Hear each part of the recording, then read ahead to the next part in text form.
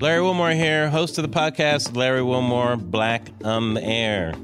Now, in my latest episode, I talked to Senator Bernie Sanders about the state of the Democratic Party and the polarization happening in America and Trump's rise to power. And Trump picked up and he said, you know what? I feel your pain. The establishment is ignoring you. I, Donald Trump, of all people, am going to take on the establishment. Well, he lied, of course. Yeah. But that was his message.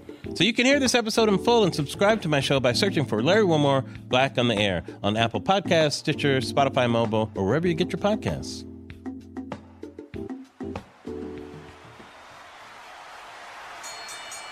Hey, humanoids, before we get to the show today, a plea from the home office.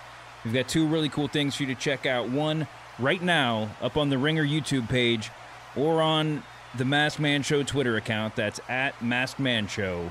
You can check out this amazing video we did with a bunch of WWE superstars. Braun Strowman, AJ Styles, Kevin Owens, Sasha Banks, Shinsuke Nakamura.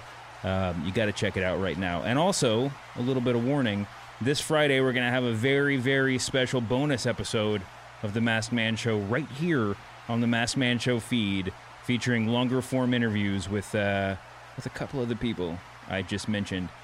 And now, on with the show. Oh, yes!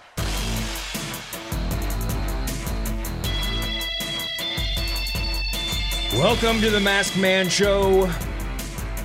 It's post-Backlash week. We're all basking in the glory of Backlash. Ooh, boy. I'm sitting here in this room with my dear friend, Dave Schilling, and on the line, on the Titan line, is the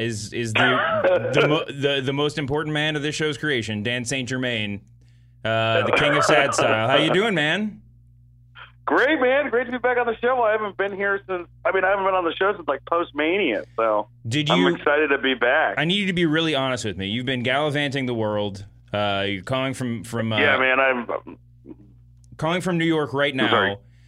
Not being on the show, did you use that as an opportunity to stop paying attention to wrestling for any length of time? Well, here's the thing. It's been a little harder because I don't have DVR here, but I watched. I did watch Backlash, most of it. I watched half of Backlash, and I did watch NXT. I don't remember if I watched the whatever the pay-per-view was before that. That was the House of Horrors one. Payback. I don't think I watched that one. It's Paybacklash season, man. Yeah, Paybacklash. You didn't miss anything. Yeah. Nah, it's the backlash from the payback. That's correct. So I've been doing the highlights, but NXT was awesome. I don't know where you want to start, but that was unreal. We will definitely get into that. The highlights, by the way, are great. I know I've like praised just the WWE YouTube page in the past. I'm going to take an even harder stance this week and say WWE Superstars is the best show that WWE produces. Because you get some good matches that you weren't expecting, and you also get all the highlights from Raw and SmackDown. It's just really wonderful stuff. And it's 1 hour of everything that's good, right? That's it. Yeah, it's pretty amazing. And you get cool like Divas matches that don't have anything to do with like the main event storylines. Wait a minute, Divas?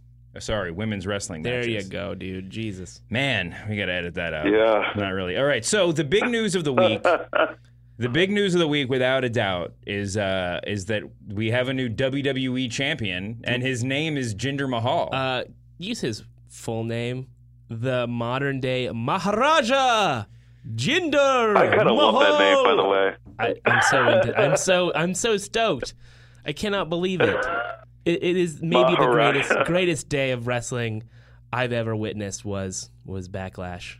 It was actually, I mean, it's a low bar, but this might have been my favorite Randy Orton match in some time. Yeah, kind of.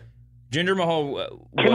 Can we come... I know I thought this for a while, but can we just come out and say it? Randy Orton is bad. Woo. I know that's a take. Anyone want... He's not good. It's not fun to watch him wrestle. I don't think I he's am bad. so sick of the typical prototypical, like, well, he's a prototypical WWE guy. And I'm like, yeah, okay. Like, so was Sean Stasiak, and nobody wanted to watch him. Like, he was great. He was great as the Legend Killer, and he was great as the chicken shit Triple H lackey with Daniel Bryan. But right now, like if I'm fucking marking hard when Jinder Mahal is winning a title, like that means that there's something wrong with Randy Orton. Yeah, the best part about Backlash, about that match in particular, I was watching with my girlfriend. She was she's very interested in like crowd reactions and trying to suss out, because like she gets a kind of skewed version of like what WWE is, because like she sees me getting excited for the heels and just sort of like internalizes that they're baby faces without really knowing the terminology or whatever. And then so she'll ask why the crowd's doing a thing or whatever. During the Randy Orton Jinder Mahal match, the crowd was really pro Jinder. Yeah. There was like thank you Jinder chants whenever he would hit Randy. Like the crowd had turned on Randy from the get. But then when he won, that might have been a better crowd reaction overall than like Undertaker losing to Lesnar. Like the crowd could not believe that Jinder Mahal had just become the champion. It was they unbelievable. loved it. It was a weird thing where people got silent, but then like I looked at like when Jinder was on the table and he looked at the audience, people were like marking out. They were going nuts. Yeah, I don't think people were mad about it. I mean, there are obviously people that are furious about this and think that he's a jobber. And, 2 months ago, he was a jobber. But I'm happy, ironically, enjoying this, because what else is there to enjoy on wrestling these days? It's been a month or 2 months of just really, really boring television. So why not give the belt to Jinder Mahal and do something weird for a while? Yeah, I mean, we've talked about it in a lot of different forms, but if I feel like I'm totally at peace with the fact that the U.S. title picture and now the Money in the Bank match is like the part of the show that we care about. And I mean, as long as that exists, I'm not saying that should be the status quo, but like as long as that's happening, do we really mind that like Jinder versus Randy is the we don't?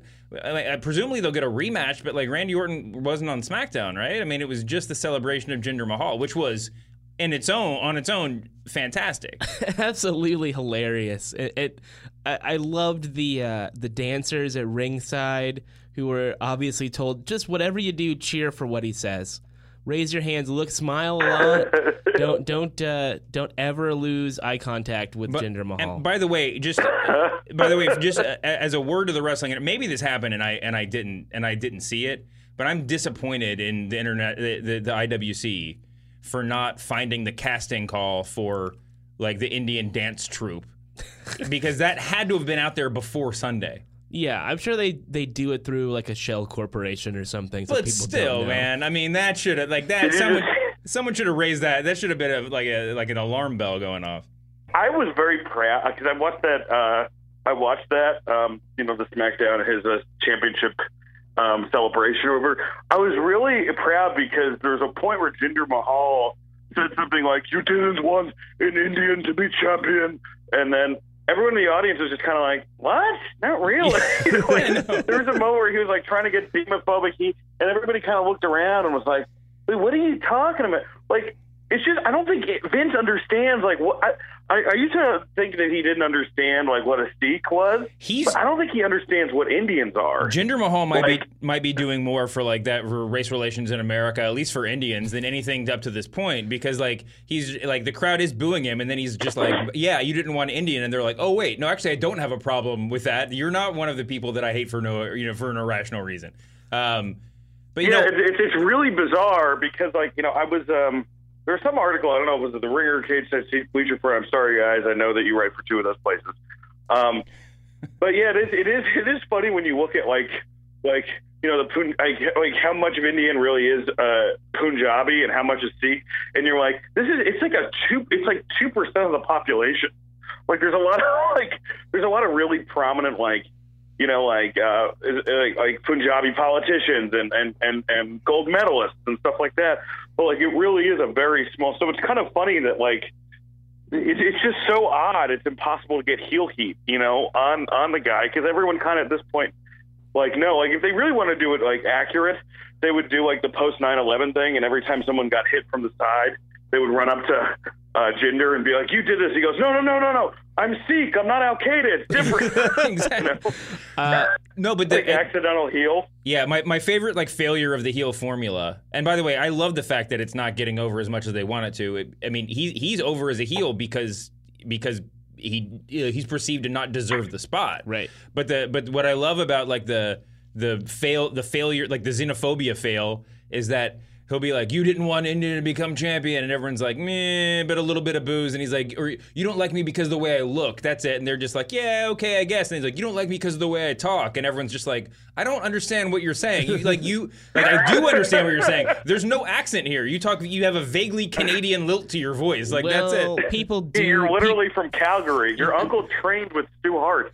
People do hate him for how he looks, and it's because his muscles are popping out of his skin. He hasn't looked that big for that long. Oh my God! Have you seen pictures of him in like even 2015? Yeah, it's insane. Yeah, I think WWE, I'm going to just start the conspiracy theory, had something to do with changing his Wikipedia profile picture, because the one that was on there was just looked like me with my shirt off, which is not saying much. We should have a funeral for Jinder Mahal's dad bod one day. Yeah, exactly. Yeah, I mean, It's weird. It's become this thing, and like I disagree. Like he does deserve. If your spot was like literally the biggest thing he did one year was he was with a 3-man band and he got beat up by Brock Lesnar, like as a filler moments before Lesnar's feud. Like, so the guy's earned it in some way. I mean, he's eaten a lot of shit.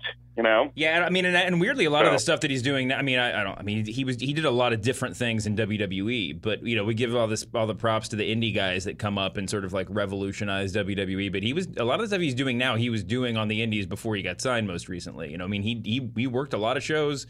I don't know if he paid his dues, but yeah, I mean, listen, for everybody that says, and it's funny because it keeps coming up that like he's WWE's ticket into India, and that was 100% what WWE was thinking when they signed him 6 years ago, or however long it was when he first popped up. It's longer than that. But yeah, I mean, if he was just getting this push because he's just a ticket into a new market, he wouldn't have been in 3-man band for all that time. He wouldn't have been jobbing on Superstars to Darren Young 4 months ago. I mean, it's pretty crazy. It is interesting that this has been given as the rationale for his push, but like you said, he has not had any of that momentum up until just right now. So when did they decide they wanted to do this? At what point did the business model make sense? When did they get a broadcast deal? All of these things are business issues that we don't really have any sort of understanding of or knowledge of. But it all just seemed like it came together so fast. Yeah. And then all they did was they just gave him Alberto Del Rio's old gimmick. Yeah. Here, wear a suit and one thing that seems vaguely ethnic, and go out and cut a boring, not boring, but like a long, meandering 20-minute promo about how you're better than everybody else. It's working, though, in a way that it never did for Del Rio. Or not never, but like it didn't stick with him. Well, I just think it's funnier. There's something also, funny about Jinder Mahal. Jinder's not doing he's not playing up being a millionaire or anything like that. True. It's more like Tiger Ali saying mixed with Muhammad Hassan mixed with Alberto Del Rio. Yeah. 3 of the legends of WWE. The Mount Rushmore of xenophobic heels in suits. Yeah, but I think we've said it before. Kind of my favorite part is that the xenophobia is what's falling flat. It's really that people don't think he deserves the spot. I mean, I wrote about it on The Ringer last week, but it's in 2017 when every heel on the roster is basically is beloved because they're a heel. That the only people who are functionally heels, at least to the people who are people like fans like us, the only people who are functionally heels are failed baby faces who are perceived to be getting pushed too hard. Roman Reigns, John Cena. I mean, even where everyone's coming around on Cena. But if Roman Reigns turned heel, we would be pro Roman Reigns, right? So the only way you can find this, you can manufacture this sort of heat, is to push Jinder Mahal to the top. Yeah, kind of. I mean, that's not. But then people cheered for him. Yeah, there were a lot of Jinder chants both at Backlash and at SmackDown on Tuesday night. But man, those reactions when he won, you can't overlook that. Like the crowd was literally like it was the look of someone who had just like walked in on their parents having sex. Like it was. I couldn't keep track of all of the faces. I understand that, but they really weren't cheering. Like huge swaths of the audience were cheering afterwards.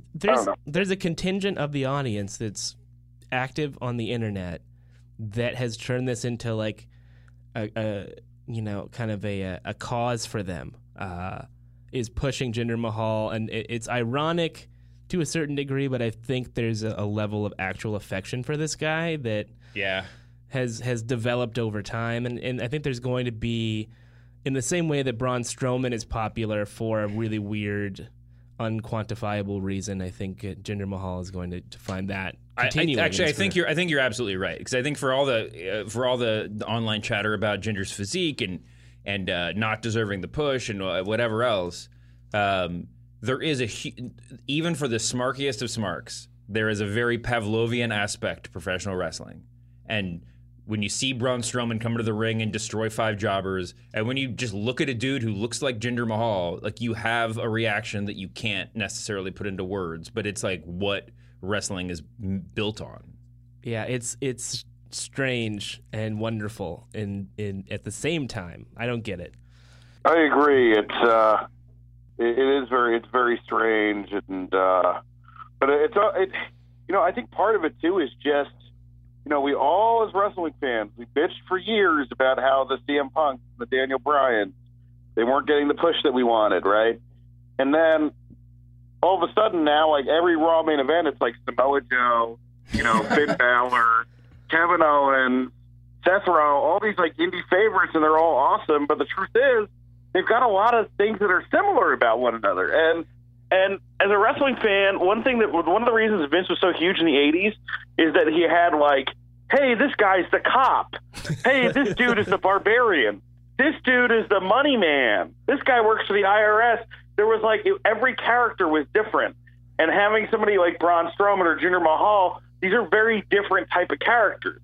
So you just have a little bit of relief. Right now what we want as wrestling fans, this is just so funny. This is why, like, Vince is smarter than every indie fan, is that, like, what we want is we want something different, man. It's why we got annoyed when there was just too much of the Sheamus types, Now we want those big, different, like, these big body types, these guys that look like they're gods, We don't want, looks like somebody else who would go to a mountain goat show with you, Yeah, okay, correct.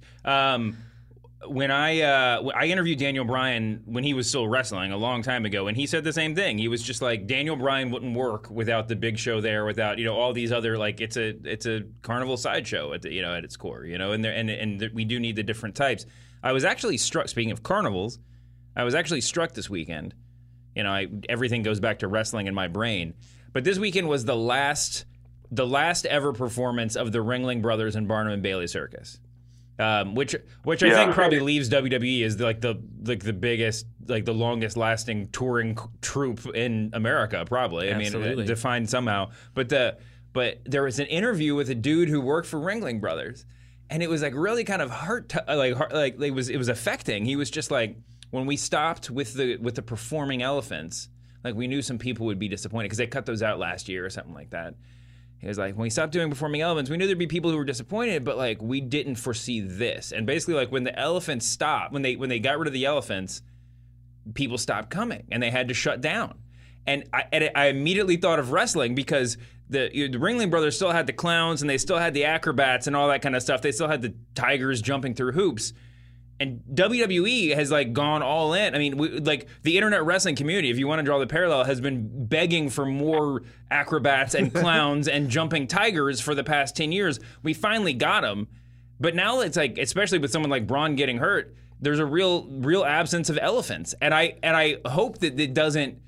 I don't think there's any way WWE is going to go out of business anytime soon. But the company really does need the counterbalance of the giants, whether they be literal giants like Braun or guys like Jinder Mahal, who just look like pro wrestlers to casual fans. Well, let's go back to the end of the quote unquote steroid era and the period, I guess you could say, from Hogan leaving after King of the Ring '94, I believe, to the Attitude Era.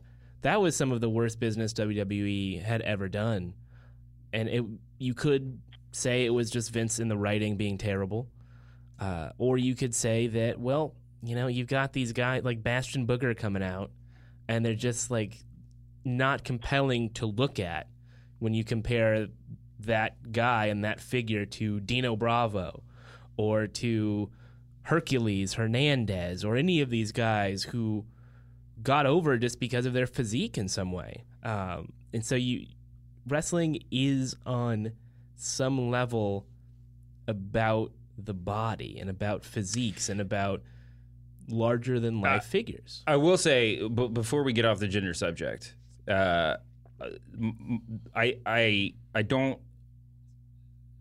not going to go too deep on these like theories about what happened to Ginger's what would turn him into like a living Adonis in the span of a few months.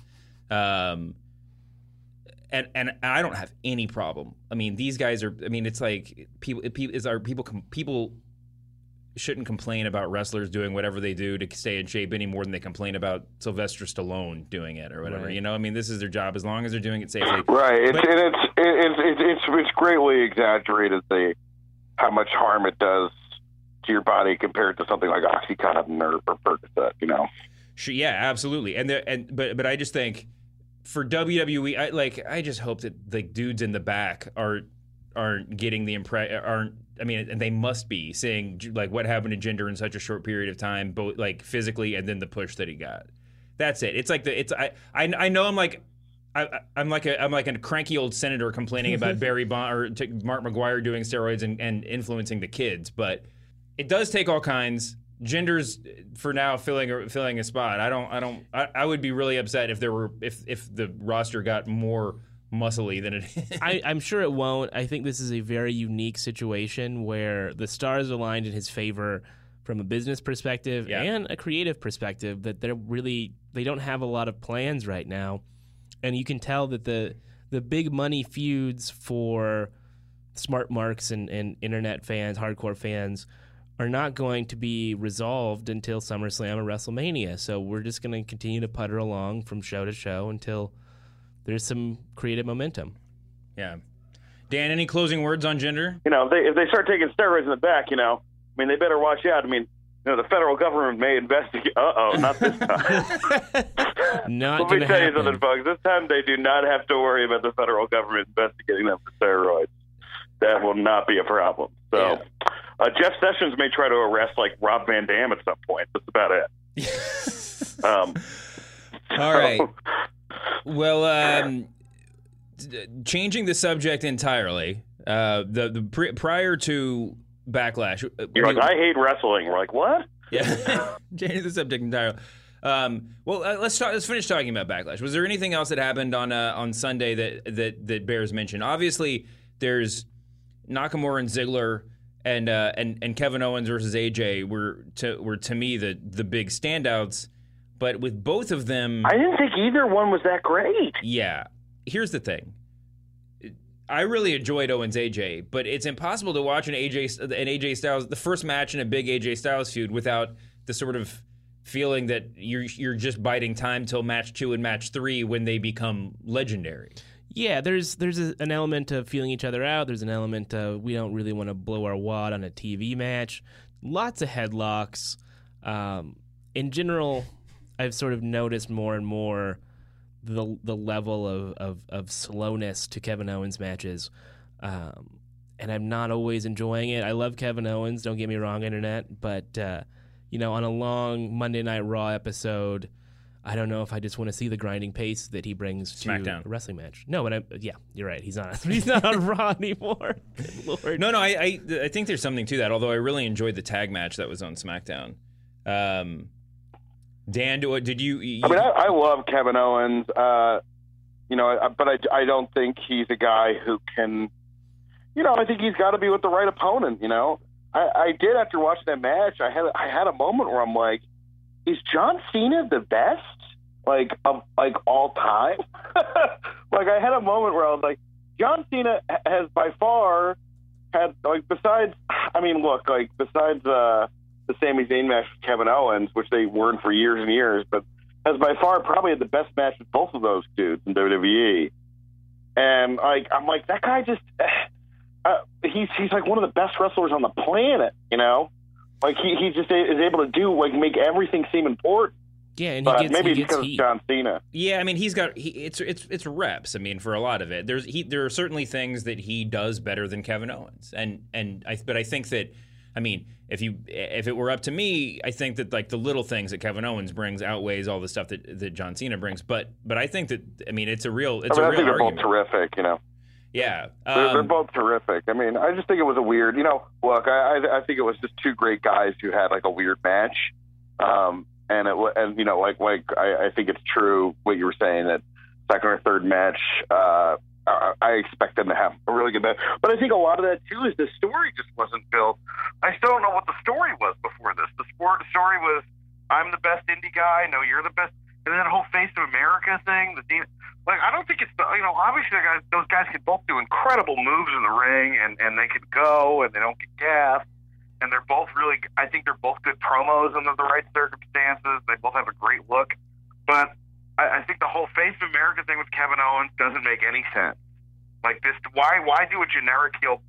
When first of all, you have gender, which that's the xenophobic thing, doesn't make sense. So you have a guy who has clearly shown that he can do a ton of different angles where you don't have to lean on, I'm a Canadian. So why are you doing that? And then number two, like what's the story with him and AJ leading up to this match? I don't know what the story was. Like, I don't get it. I don't think you're totally wrong. They got into a lot of fights, and it was mostly just, I think it was kind of calling the shot for SmackDown after the Superstar shakeup, where they were just like we're not going to waste any time. We're going to put these two guys together, and just because I mean their level of star power was down, they just went all in on kind of like the biggest feud that they had. Right. It's a holding pattern for both of these shows, and so the creative just isn't there to make Kevin Owens versus AJ Styles as important as it should be. And the calendar doesn't work in their favor either, with all the pay-per-views and whatever. But is there any element and just some story that we can, that we can do, that something that makes sense about, I also think it's really detrimental again that we have AJ, who never really made a full face turn. They had that thing with Shane. And then he had, that almost hit, but that's not for me a full face turn. And, on the Raw roster, you had the same thing with Seth Rollins, where you never really made a full face turn, and all of a sudden just a face. Just bad storytelling, that's all. I go back and forth on this. I can't take it. I can't take like a hard stance. I actually think that AJ's fine. I mean, he's not a babyface, but they're gonna let him get cheers and he's obviously tagging with Nakamura on the kind of the babyface side of the main event. I mean, let's setting aside what happened at Backlash. And I thought Ziggler Nakamura, not setting it aside, Ziggler Nakamura, you could say a lot of the same stuff. It was a feeling out sort of match, but I thought there was a lot of really cool stuff in it. But setting that stuff aside, how crazy is it that like AJ Styles and Shinsuke Nakamura are babyface standard bearers on SmackDown right now? It's everything everybody always wanted. It's a show that gives you, as the smart fan, the indie wrestling fan, two of the biggest names in Japanese wrestling history. What is there to complain about with Jinder Mahal? Like, you're not paying attention to how much awesome stuff is going on WWE programming, even if the writing isn't quite there and it feels inessential. It's still the best roster WWE has ever put together in its history, period. Oh, yeah. When you think about the number of guys who can put on 5-star matches and do incredible things in the ring on one roster. I was watching the Royal Rumble 1989 this weekend, mostly because I really wanted to show my girlfriend and her son the Super Pose Down. Like, if you haven't seen that, then what kind of wrestling fan are you? I do love that match. But then we watched the Rumble itself, and the talking about the depth and the talent of the roster. I mean, geez, there were some real high points that were really fun to watch. Watching Mr. Perfect and Shawn Michaels at the very, very beginning of their WWE career. Well, more or less for the Rockers, the beginning of their career, going at it. There are those moments where you get really excited as like a wrestling nerd, but like, oh man, Macho Man, Hogan, there's all kinds of stuff. Anyway, Speaking of talent on the WWE roster and the incredible depth of the roster, we have to touch on NXT TakeOver. Yes. There was going into Saturday, I think we probably talked last week. It was a sort of empty. There was a sort of hollow feel to this card. It certainly didn't have the the built-in hype of some of the big takeovers in years past, couple of years past. But there was a sort of, I saw a lot of people saying in the past week that Pete Dunne versus Tyler Bate was going to steal the show, and boy golly did it. I mean, that was a hell of a match. Oh, what a match. Bobby, match. Quickly over the top, it's still even more so than Nakamura, AJ Styles. Seeing Roddy Strong go over in any form under the WWE banner for some reason is the weirdest thing to me. I love him, and he's one of these guys that looks better in a WWE ring than I ever thought he would. Asuka looked great. David, it's Asuka. Why do I keep saying Asuka? I don't know. Asuka. Because it's a fun word to say. It's my lisp. Bobby Roode and Hideo Itami, I think a little bit of a letdown for like all of the smart hopes, but like it was good for what it was. And then the Authors of Pain DIY match was was epic. If there's no other word for it, it was exactly what that match should have been. And full spoiler alert, fast forward 2 minutes right now. If for some reason you haven't watched the show, I don't know yet. why you'd even like. No one who hasn't watched NXT TakeOver Chicago that like desperately wants to avoid spoilers. I don't know, but they'll tweet us. Yeah. Man, Ciampa turning on Gargano at the end was just, one of the best tag heel turn, intra tag team heel turns that I can remember. Did you know it was coming? No. Because there was an issue where the person who's writing the new theme song for I forget if it's Gargano or Ciampa, tweeted that they're writing the song and then deleted the tweet like an hour, 3 hours or whatever after it got out that this was happening, that one of them was getting a new theme song. Oh, I see. So then that created the speculation that, there's going to be a heel turn at the pay-per-view. Thankfully, I missed it. The great thing about NXT is that it's just so freaking earnest that if that had been a WWE pay-per-view and the cameras are lingering on the baby faces who just lost in the main event for a long time as they exit, I would have been like, oh, he'll turn on the way, no question about it. And then I would have been disappointed because it probably wouldn't have been healed. But NXT is just so earnest that I was just like, yep, we're just giving these guys their due. They had a great match. They had a great run, in holding the belts, losing the belts, whatever. This has been a wonderful storyline. All we're doing is just applauding them. And so the heel turn just hit me so much harder than it would have on any other show. Yeah, it's definitely, as you said, earnest. And it creates more emotion, like you said, when you actually have some sort of connection to what's happening, when it feels like you're a part of a special club when you watch NXT. And that's what fans of the brand respond to more than anything besides the excellent wrestling, is that it captures the feeling that PWG has in a certain sense. It's not the same as PWG, but it captures that and Ring of Honor and that feeling that you are somewhere special and that you are in an environment with like-minded individuals, that you like something that not everyone else likes. And that is the genius of Triple H creating NXT, is that it's just a little bit of whatever made ECW work. It's not obviously people throwing barbed wire bats at each other and dropping people through flaming tables, but it is that club aspect. Yeah, it's really great. Dan, that turn at the end was one of the best turns I've ever seen. Just the psychology behind it. I was comparing it to other turns. It's maybe one of my favorite wrestling turns ever. So I was comparing it to quintessential wrestling turns, throwing through the barbershop, which is great, but that was that was built up for a while, and you kind of knew it was going to happen. They'd argued the whole time. So, the whole thing was I'm arrogant, you're holding me down. The Seth Rollins turn was also great, which was more like a Machiavellian type of turn. And this one, which was for DIY, and like just the shock on Gargano's face as his partner, and just just having that like psychotic look, like more of like it was very similar. His facial expressions were similar. Have you ever? There's a video online where Saturn actually goes nuts in the ring and beats the shit of a guy for real because the guy drops on his head accidentally. Yeah, I'm very familiar with this.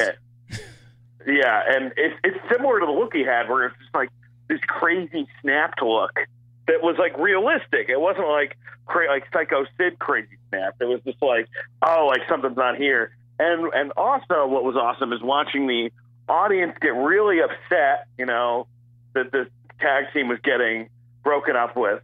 Very upset. But then also, like the layer on top of it, like you saw somebody get upset, but then you saw them like start to laugh and clap because they're also like, wow, this was handled so well.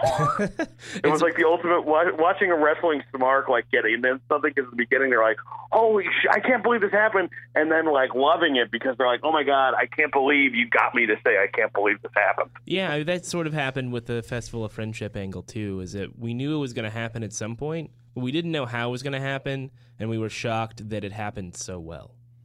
Yeah. I mean, it was like the third time they had done a Festival of Friendship type thing, obviously to lesser degrees or whatever. There had been enough moments where you thought the heel turn was coming that it didn't. This was a different thing just because it was kind of out of left field. I mean, Dan, you're absolutely right about the rocker split up. It is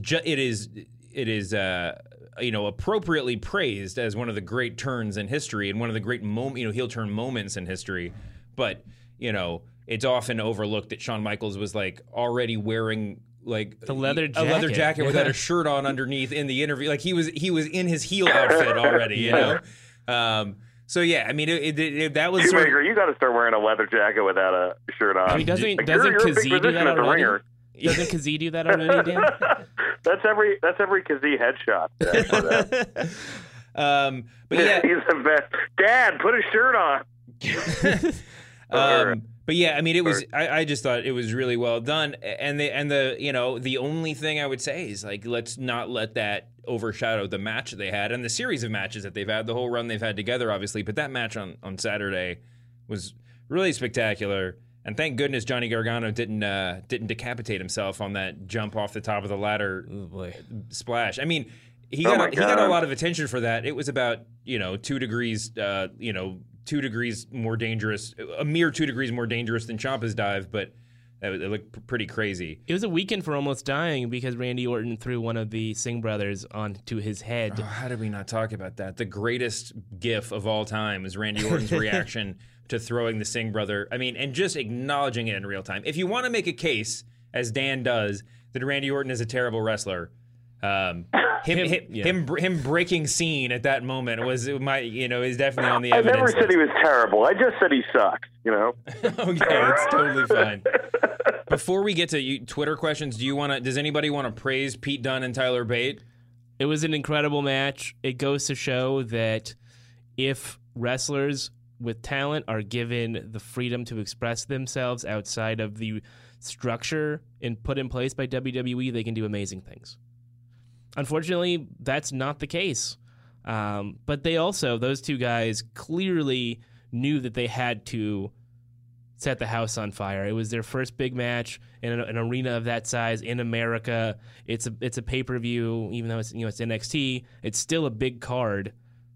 They were in the perfect position to do what they did, and it was outrageous. It was 6 stars in the Tokyo Dome, baby. Yeah, I wonder what Vince McMahon. I wonder if Vince McMahon watches NXT and then what his reaction is. I mean, if we just want to go totally on the conspiracy theories, that he probably saw Jinder Mahal walked in and took his shirt off 3 months ago, and Vince McMahon was like, "Give this guy a push," whatever. Then I wonder what goes through his mind when he sees the bruiserweight out there is just 8 inches shorter than Vince, or whatever. I don't think he watches it. Yeah. I don't think he has the time or inclination. I was just on a crazy rabbit hole and rewatched this weekend and rewatched the infamous. I don't know how many people even talk about this anymore, but there was a dude named Hade Vanson. Does anyone recognize his name? He had one promo video on SmackDown in 2000. Let me pull it up. 2008. Where they're basically like setting him up as the Undertaker's new foe, and the feud was going to last all like 6 months to WrestleMania. Freddie Prinze Jr. came up with the storyline. Oh, I vaguely remember he was about totally this. set up. Okay. And then the rumor is that Vince saw him backstage. He was like 5'10" generously and in pretty good shape. He was just like but he had a great look, a great face, and he was a great talker. He's British. And Vince was just like, pull the plug, whenever this guy could never take on Taker. And but it's amazing how much the company's changed and continues to change. So, God, if you were an indie guy, wouldn't you just wear like platform shoes all the time around Vince? Just like, well, I mean, don't they already in their boots? Yeah, exactly. Yeah. Just bring whatever. just backstage. Whatever box that they have Finn Balor stand on during interviews, you should just bring that into Vince's office whenever you have meetings, and just try to look taller. All right, we gotta get out of here. Yeah, because the great Joe Fuentes, our producer, has to come in here and like test some microphones or something like that. Can I do one Twitter question here that I think is hilarious to me? Yeah, go for it, man. At Dave Mendez asks, why does David Shoemaker open the show with an impression of Vince McMahon? Because when I just say welcome with my regular voice, I'm afraid people won't even realize a podcast is starting. Welcome to the Masked Man Show. I'm terrible at impressions, but if I could do more impressions, if I could do impressions well, I would do more of them. Sure. Is there any more questions? No one's knocking on the door yet. We literally have to get out of here. Oh, we do? Yeah. Can I just give a quick plug? Yeah. I'm at the Turnbuckle Comedy and Music Festival this weekend at the Codfish Howl Barn in Makakita, Iowa. Jesus. But it's going to be a barn burner because we're doing comedy in a bar. Wow. That's really awesome. Is it wrestling related? It is. It's half wrestling and then half stand-up. So it's going to be some crazy, some craziness. A lot of indie wrestling, and then also like people like I'll be performing, but also so will Kyle Kinane and Nick Thune and Alan Strickland Williams, Stephen Brody Stevens. So it's going to be fun. Jeez, man. I wonder if I can get a plane ticket. I am a huge Alan Strickland Williams fan. Yeah, come on. So tell Alan I said hi. I will. I promise. Thank and you. I'm looking forward to hanging out with you guys again. Yeah, likewise. Back in town. This is going to be awesome. Dave, anything to plug? I just wrote a piece about the Golden State Warriors being dirty on BleacherReport.com. And always tweet at us at Masked Man Show on Twitter and write a review. Tell us how much you love the show. Don't tell us you hate the show because we know you don't. That would be a lie. And as always, thanks to Jumpin' Jim Cunningham, our producer. Apologies, as always, to Dean Ambrose. And apologies to the roster of WWE Monday Night Raw who didn't get a single mention, I don't think, on this on this episode of the Masked Man Show. You said Finn Balor one time. Oh, that's true. I feel pretty good about that. But thank God they had a club match even without having built it up ever. Yeah, whoops. They did. So I'm glad that WWE shot their load on that. At least they mentioned that they like acknowledged the backstory. The WWE, so crazy. The New Japan, WWE's like internal consistency with New Japan is better than their own internal consistency. By the way, like they actually acknowledge those things happen. Yeah, that's it. We'll be back next week with a whole lot of Raw talk. Check out that video on the Ringer's YouTube page, Humanoids.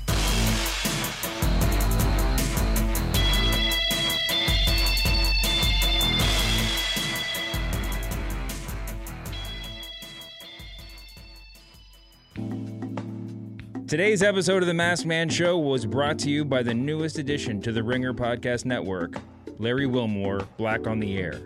So far, he's had on Senator Bernie Sanders, TV legend Norman Lear, and this week he will be joined by Neil deGrasse Tyson. Subscribe on Apple Podcasts or wherever you get your podcasts.